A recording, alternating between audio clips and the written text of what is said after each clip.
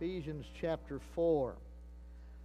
Several weeks ago, we saw from the New Testament what God expects of a pastor and what a church should be able to expect from a pastor. Today, we're going to turn things around a little bit and consider what a pastor should be able to expect from a local church, because it's what God expects from a local church. And first and foremost, we want to direct your attention this morning to this 4th chapter of Ephesians, but I also would like to put a plug in for this book entitled I Am a Church Member. It's a book I bought several years ago and kind of had it sitting on my shelf. Never got around to reading it for one reason or another. You probably don't have any books like that at your house. But at any rate, several months ago, pulled it out, sat through and read it in one sitting. It's about 65, 70 pages long, something like that. But Tom Rainier hits on the head what being a church member is all about. And I thought at this point in our church's life, as we get ready to bring in a new pastor here to turn the reins over to somebody else, that it would be good to have the church giving some thought to what could we be doing, preparing as a congregation to follow whoever God may bring into that position, whether somebody already on staff or whether it be a brand new person, whatever that might be. So I encourage you, pick the book up, read it. They're free. One for a household. If you and your wife are going to fight over it, go ahead and take 2. That's all right. But we should have enough there for everyone. If for some reason we do run out and you don't get one, please let us know in the church office, and we'll see to it that we get one for you. Ephesians chapter 4. I'd like to begin reading this morning at verse 11, talking about Jesus. It says, "And he himself gave some to be apostles, some prophets, some evangelists, and some pastors and teachers, for the equipping of the saints for the work of ministry, for the edifying of the body of Christ, till we all come to the unity of the faith and a knowledge of the Son of God, to be a perfect man, to the measure of the stature of the fullness of Christ, that we should no longer be children tossed to and fro and carried about by every wind of doctrine, by the trickery of men and the cunning craftiness by which they lie in wait to deceive. But speaking the truth in love may grow up in all things into him who is the head, Christ, from whom the whole body, joined and knit together by what every joint supplies, according to the effective working by which every part does its share, causes growth of the body for the edifying of itself in love." We'll stop there and maybe get to some of the other parts of it later on. But from that passage, it would seem that there are at least 6 expectations God has of a local church. God, first of all, expects the church to be made up of believers. God expects believers in a church to function like the parts of a body. God expects a striving towards Christ-likeness among all the parts of the church. And God expects stability in truth in a day when there's all kind of false teaching and error out there. And God expects truth joined with love. And God expects unity and cooperation. So you've got the whole sermon there. If we don't get to all of it, at least you've seen the major points anyway. But first of all, we find that God expects the church to be made up of believers. You don't get to be a Christian by going to church. We get to be a Christian by putting our faith in the Lord Jesus Christ and trusting him as our Savior. In verse 1 of chapter 4, it speaks about walking worthy of that to which we were called. People that are parts of the church are called by God. They become believers in the Lord Jesus Christ. In fact, a fitting definition for a church would be, coming from the Greek term ekklesia, which means called out ones. It's an organized body of called out, baptized believers united in like precious faith for the purpose of fulfilling the Great Commission, observing the ordinances, maturing the believers, and enjoying Christian fellowship. That definition didn't come from Webster. That definition is based upon what we read in the New Testament about what a local church is all about. And we find out that it is a body of called out, baptized believers, people that know Christ as Savior. Here in chapter 4, it talks about one of the roles of the pastor-teacher is to equip saints so that saints can do the work of the ministry. And the term saint, whether you know it or not, refers to every believer. You say, well, I'm no saint. Well, if you're not a saint, you're not a Christian. Because the term saint does refer to every believer. We become a saint by putting our faith in Christ. It means holy one, called out, separated to God, separated from sin. So the first thing that God expects is that our church be made up of those who know Christ as Savior. In fact, if you tell me this morning you'd like to become a member of the First Baptist Church of Cairo, one of the first things we're going to ask you as you come to the place in your life yet where you've accepted Christ as your own personal Savior. Because if you haven't, you need to take care of that issue first. We need to know Christ as Savior. You look at Acts chapter 2, and it says, those that gladly received Peter's word, the gospel, as he preached it, were baptized, and then they were added to the church. Believe, baptized, added to the church. You go down a little bit later in that passage in verses 46, 47, and it says there that those who were saved, as many as were saved, were added to the church. So one of the things we expect is that every member of the church be a Christian, know Christ as Savior, and then we might add to that we act like Christians too. That's what the rest of the message is about. But God expects that we already be believers, and anybody that thinks they're going to become a Christian by joining some church or attending some church, it's not going to happen. Just like going into a garage doesn't make you a car, going into a church, any church, doesn't make you a Christian. We find that, secondly, God expects believers in a church to function like the parts of a body. We need to be serving Christ and others. It says here that the pastor, teachers, evangelists, and before that, apostles and prophets, equip saints for the work of ministry, serving.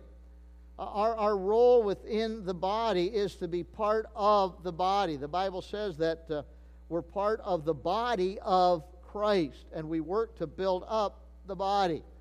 We should not be looking to be served like the members of a country club. Tom Rainier uses this illustration in his book, I Am a Church Member, and boy, it really hit home with me when I read that particular figure. Sometimes people join a country club or maybe another type of club, and the thing they're interested in is they want to know, what's it going to do for me? If I join this country club, do you have a swimming pool where I can swim? Do you have a golf course where I can play golf? Do you have a tennis court where I can play tennis? Do you have a restaurant where we can eat? And when people join a country club, they're focused on receiving, not giving. They're focused on their rights more than responsibilities, and they're focused more on entitlements rather than sacrifice. Well, as you read the New Testament about what being part of a body is like, the body of Christ, the church, it's just the opposite, folks.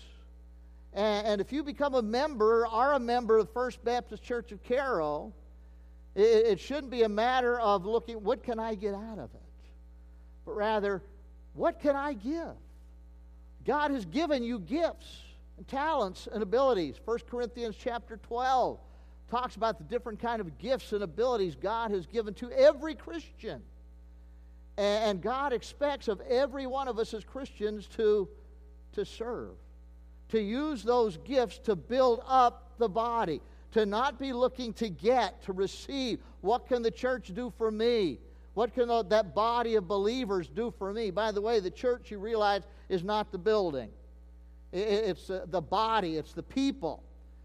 Pastor Mark and Pastor Chris and I attended a conference of the MARBC this past Monday and Tuesday, and it was at Forest Hills Baptist Church, and I loved their sign. On the sign it said, the meeting place of Forest Hills Baptist Church. I like that. This building is not the church. You're the church. We could go meet in the gymnasium and we'd still be the church. God could burn this place down tomorrow and we could meet out in Lucier's barn and we'd still be the church. It's not the meeting place. It's the people. And as people serving each other, like parts of a body. We're all different. We all have different abilities and gifts that God's given to us and different interests. And we need to use those gifts that God's given to us to serve others, not get for ourselves. We have responsibilities. It's not the rights of a church member, but what does God expect me to do? And am I willing to sacrifice in order to help others be built up in the body of Christ? That's what God expects. That's being part of a church family is all about. The words serve and servant are used 115 times in the New Testament. One of them is used 57 and one's used 58. And so you get the idea that God's plan for His people is that we be looking to serve. We be looking to serve others. In fact, that's God's plan even for leaders in the church. The disciples were kind of arguing with each other as far as which one's going to be greater in Christ's kingdom. And the Lord takes them and He says to them that you've got it all wrong. The Gentile leaders look to lord it over each other, but that's not so in my plan, in my program. In fact, if you want to be the leader, you've got to become servant of all. You've got to serve for the interests of everyone. He who wants to be first has to become last and serve others. That's true whether it's leadership in the church, whether it's leadership in the family. New Testament teaches, and the Old Testament as well, teaches that the husband has the responsibility to be the leader in the home. If you don't agree with that, I'm sorry. It's not me you're fighting with, it's God and what His Word has to say. But that doesn't mean that the father and the husband is the dictator to just run everything for himself, but rather he's the servant leader. In fact, he's called upon to love his wife like Christ loved the church and gave Himself for it. The father and the husband has the responsibility to care for his family, to serve them, not to operate everything in the home for his own benefit, his own enjoyment, but rather to help make his family a successful family for the glory of God. And so it is within a church.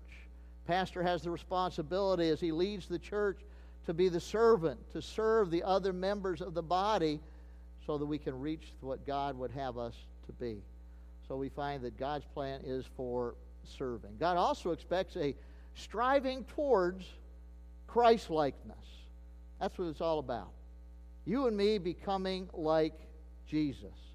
Talks about it in this passage, talks about growing up into the likeness of Christ, becoming to a perfect man to the measure of the stature of the fullness of Christ. That's God's goal for you and me. We become fully like Jesus Christ. I have to confess something. I haven't completely made it yet. But I've also realized neither have none of you. But you know what? Honestly, I can share with you, I'm striving for that. I want to be like Jesus. You ought to be striving for that. God's working in our lives that way. That's God's plan for us. That's God's purpose for us. In Romans 8:28, it says that all things work together for good to those who love God, to those who are the called, according to His purpose. And what's it say in the very next verse? It says His purpose is that we become conformed to the image of His Son. I would tell you that this morning that better than you being rich is that you be like Jesus. Better than you and more important than you being of perfect health is that you be like Jesus. God helps us along the way. As we strive to become like the Lord Jesus Christ, God helps us. He brings things into our lives for us to deal with, to help us become more and more like the Savior. And in fact, to become more like Christ, we have to get to know Him better. Paul said in Philippians chapter 3 and verse 10 that his desire was to know Christ, know the power of His resurrection, know the fellowship of His suffering. The better you know the Lord Jesus, the more you'll become like Him. And God's plan, God's purpose is for you and me to be a church full of people that are striving to be like Jesus Christ and succeeding a lot of the time. And I'll tell you what, if we are a church of individual people who are striving to be like Jesus Christ and demonstrating Christ-likeness in the community and the way that we get along with each other, you know what? That's the strongest advertisement that we can have. If we go out in the community and go to work and go to school and go out and rub elbows with people all week long, and we're like Jesus, and people know that we're part of First Baptist Church of Cairo, you know what? They're going to be drawn to that. They're going to be drawn to that. And that's where we better be ready to give an answer for the hope that's within us, like we're told in 1 Peter chapter 3. We find that our mission as First Baptist Church, this church exists to develop Christ-centered. You see that? Emphasis, Christ-centered. It's all about Jesus. It's all looking about Him. It's not about me. It's not about you. It's all about Christ. Christ-centered, cross-driven disciples by worshiping the triune God, evangelizing the lost, and building up one another in the family of God while we're working together in a biblical and a Christ-like way. You know that sometimes you can do right things in the wrong way. You can want to correct somebody, maybe that's doing something wrong. We got to be careful that we go to them in a Christ-like fashion with Christ-like love, don't we? We can try to do the right things and have good motives and good intentions, but if we're not doing it in Christ-like fashion, we're going to blow it. So it's so important that we be striving for Christ-likeness in every area of our lives and in the way that we interact as a church family as well. God expects stability. It talks here about things that would attack that stability. It says we're no longer to be children tossed to and fro, carried about with every wind of doctrine. There's so much weird teaching that's out there in the world. And media and the internet hasn't helped a bit, has it? It just sends more out there. People can come up with any wild idea and they can put it out there for other people to read. Also beware of the trickery of men and the cunning craftiness by which they lie in wait to deceive. God expects us to have some stability as a church family, to be stable. The gospel's unchanging. People want to try to twist things around and get us off in all kind of wrong directions as a church. The gospel's still the same. Christ died for our sins, according to the Scriptures. Christ rose again the third day, according to the Scriptures.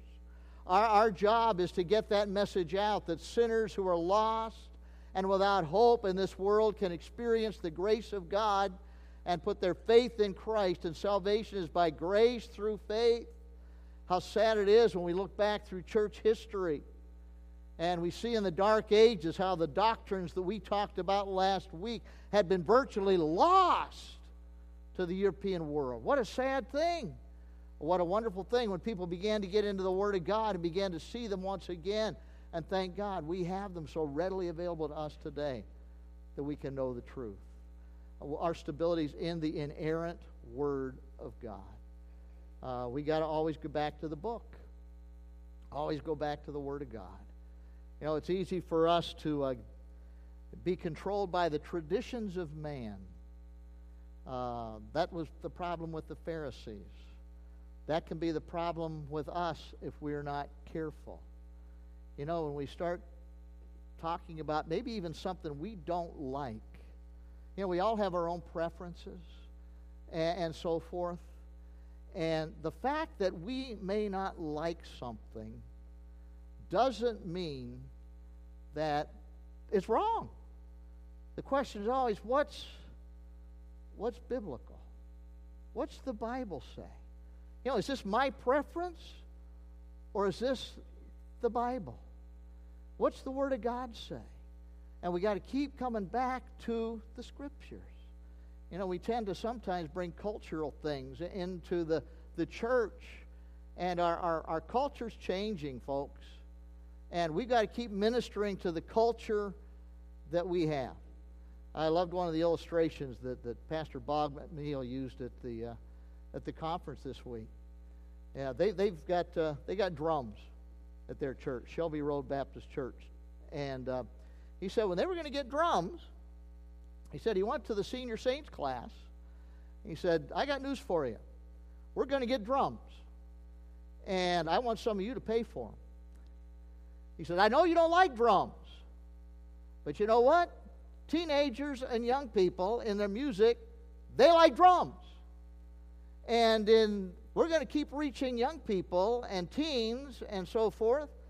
Drums can be a welcome addition. And so even though you don't like drums, is that biblical that you don't like drums? Read the Psalms. It says, take any instrument and use it to glorify God and to praise Him. What's biblical? Not what I like, what I don't like. By the way, if you haven't seen it, we got a drum set over there. We compromised. We've got an electronic drum set. Brian McHugh this morning has all the control over that with the up and down. I guess the drums weren't played this morning.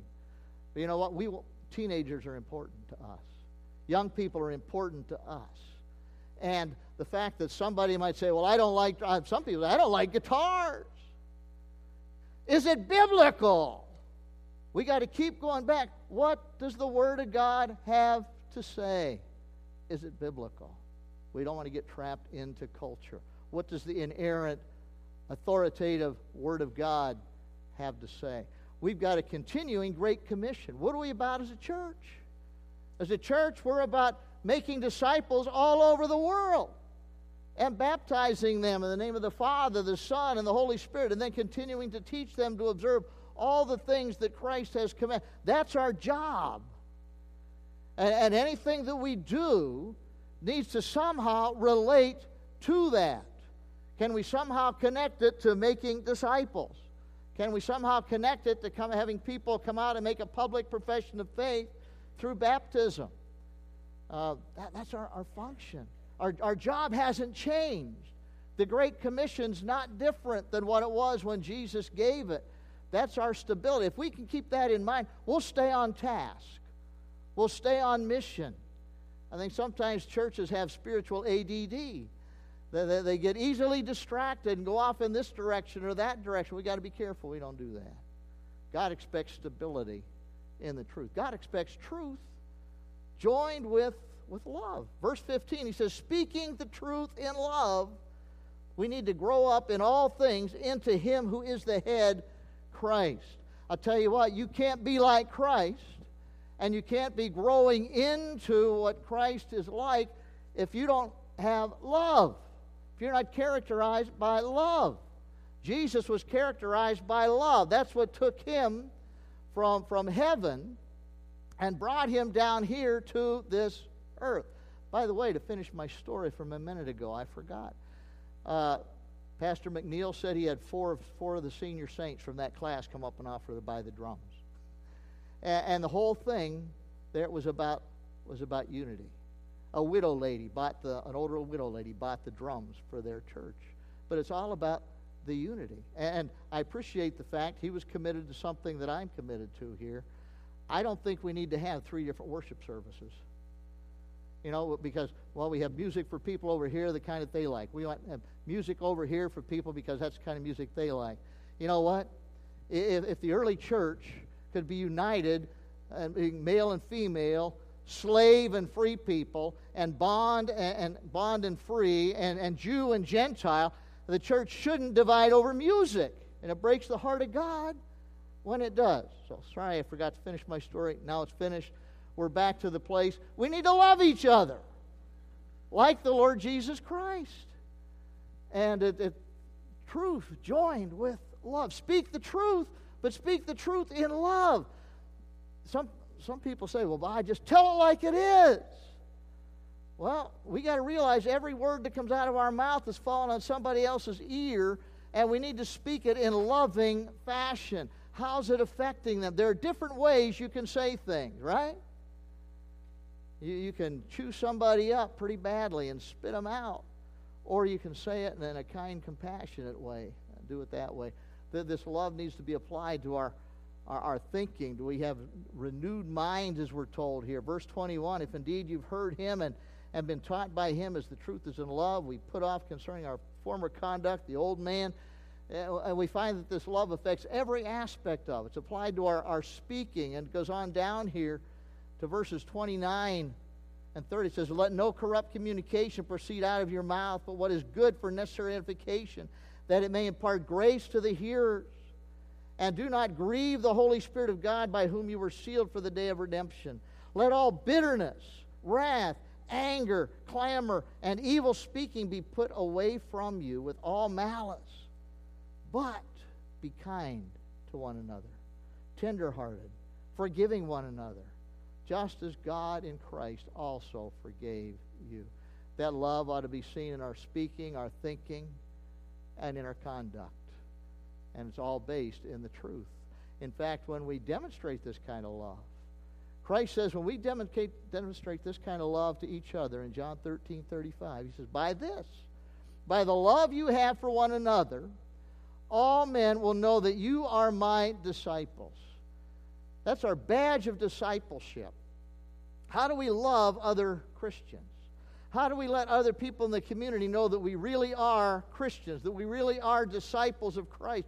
Well, largely it's by the way that we love each other. It is so sad that some churches are known in a community because of the fights they have with each other. That ought not so to be. That doesn't please our God. That breaks the heart of God. God ought to be honored and glorified by the way that we love each other. In connection with that, in our love, God expects unity and cooperation. We're like the body. He uses that illustration here, and we find that he uses it over in 1 Corinthians chapter 12. The body of Christ. We're all different. How do you like it when parts of your body don't cooperate? Any of you have any body parts that don't cooperate sometimes? You know, you get up and you start to walk and your knee goes out. That doesn't happen. You get titanium knees. They don't go out like the flesh and bone ones do. But when parts of our body don't cooperate, that's not good. It's not good. When you eat something and whatever you ate is eating you, you're just not digesting it. You've got irritable bowel syndrome or whatever. How's that for right before dinner, huh? When your body doesn't function well together, how does that make you feel? It's tough. Well, I wonder what Jesus thinks when members of his body don't function well together. We don't cooperate. We have to cooperate. Here's the picture here in verse 16, from whom the whole body, joined and knit together by what every joint supplies, according to the effect of working by which every part does its share, it causes growth for the body, for the edifying of itself in love. Now, that's a mouthful in that verse. Just simplifying it, saying the body needs to work together to grow. The body of Christ needs to work together and grow. Grow in Christ-likeness, also grow in numbers as we reach out to other people as well. That figure of the body is a powerful thing, and sometimes we think if everybody in the church was just like me, this would be a whole lot better church. If everybody had the same likes and same preferences and same attitudes that I did, we'd be a whole lot better off. Amen? I think I might have heard one weak amen over there, and I won't even try to identify the voice. But you know what? That's not the way God plans it. We're all different. In fact, if you're married to somebody just like yourself, one of you is unnecessary. You've heard the phrase, opposites attract. That's a good thing. I married my wife because she likes the dark meat on the chicken and I like the white meat. And I knew then we were compatible. We're not alike in a lot of ways, but we're compatible. We love each other. But boy, she's a lot different than I am. Any amens on that? And my kids are thrilled about that. They're glad for that. We're different. But the Holy Spirit of God helps us to work together. Same thing's true in the body. Just think if your toes were like your fingers. Man, if you stubbed your toe and it was like your little finger, you'd shatter the thing. Just think if your ears were in the place where your eyes are. Oh, man. The body's all different, right? They have all kinds of different parts, but they function together to do different things for the good of the whole body. And so it is in the church, the body. We're all different. God's brought people from different backgrounds with different ideas, different preferences, different ages. And we all got to work together to build up the body, to glorify Christ. And that's the key to the whole thing, serving to glorify the Lord Jesus Christ. One of the things that you notice, you go over there and you read 1 Corinthians 12, it talks there about our gifts that we have. You know, God's given different gifts to different people. And it gets down, and the problem they had in the church in Corinth was the people were exalting certain public gifts over other gifts. And they're saying these gifts are much more important. And Paul's trying to convince them, no, every part of the body, every gift is important. Just like every part of our body is important. You know, even smaller parts. I got a splinter in a finger the other day. You know, and just that tiny little splinter in a very small part of my body, it made it tough to do much of anything. You know, if one small part of our body doesn't work the way it should, a gland doesn't operate properly, it throws everything out. Every part in the body is of great importance. And who made us the way we are? God did. Who gave us the gifts that He gave to us? God gives the gifts. He assigns the gift for Christ's glory. As he gets down to the end of the chapter, where this church that has been exalting various gifts and putting down other ones, he goes into the statement. He says, I show you a more excellent way. They were given all the attention to the gifts. And he gets down to the end of the chapter and says, let me show you a more excellent way. And you know the more excellent way he went on to? What do you read about in chapter 13?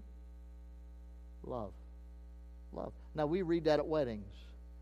They all, how sweet. You know, here's what love is for the bride and the groom.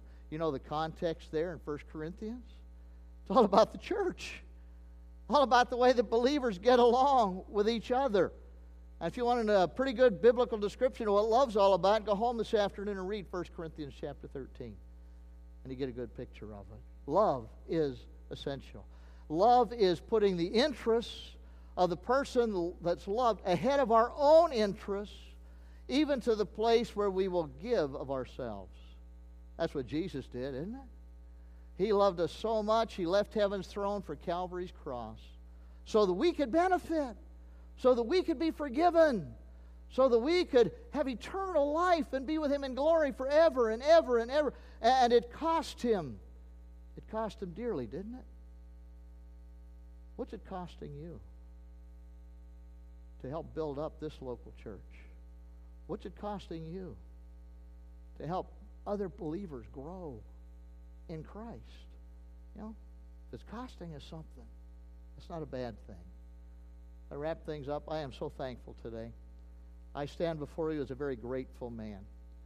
I've had the opportunity to pastor 2 local churches in over 40 years of ministry. And I'm thankful that the churches that I've pastored generally have fit this description that we talked about today. Christian people. Man, I would hate to pastor a church that was made up of a whole bunch of unsaved people. Wow. I'd hate to pastor a liberal church where they don't even preach the gospel. Where basically you got to become kind of a counselor, just trying to get people to work together. But when people really know Jesus and they love Jesus and they want to serve, you know what? When we're different, it's all right. When we have differences, that means we can work them out. Because our common bond is that we love Christ and want to glorify Him. And I am so thankful. I thank God. And I thank you as a local church family for generally, not perfectly, none of us fit this bill perfectly, but generally being what God expects the church to be. And my continuing prayer is that this church would continue to be what God wants this church to be. And what it lays out for us here in Scripture, that we know Jesus, that we want to serve Him. We're not looking to be served. We're looking to serve. How can I serve my Savior and show Him how much I love Him and appreciate Him? We love others. We cooperate. We're unified. We're stable in truth.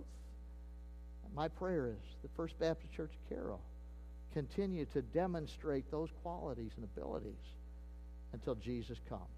Heavenly Father, thank you for who you are. Thank you for the gift of eternal life.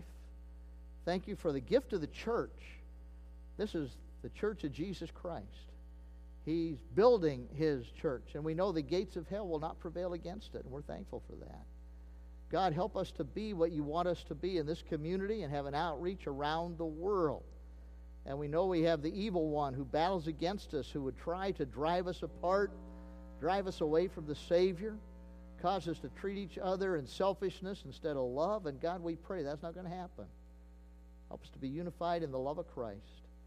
And may Christ be glorified in all that's said and done. And Father, if there's anybody here today that doesn't know the Lord Jesus Christ as Savior, who may have somehow had the mistaken idea that if they would just be part of a church or go to church, that would make them a Christian. Father, I pray the Spirit of God would wake them up, show them their need of a Savior today. Lord, we ask these things. Give you thanks in Jesus' name. Amen.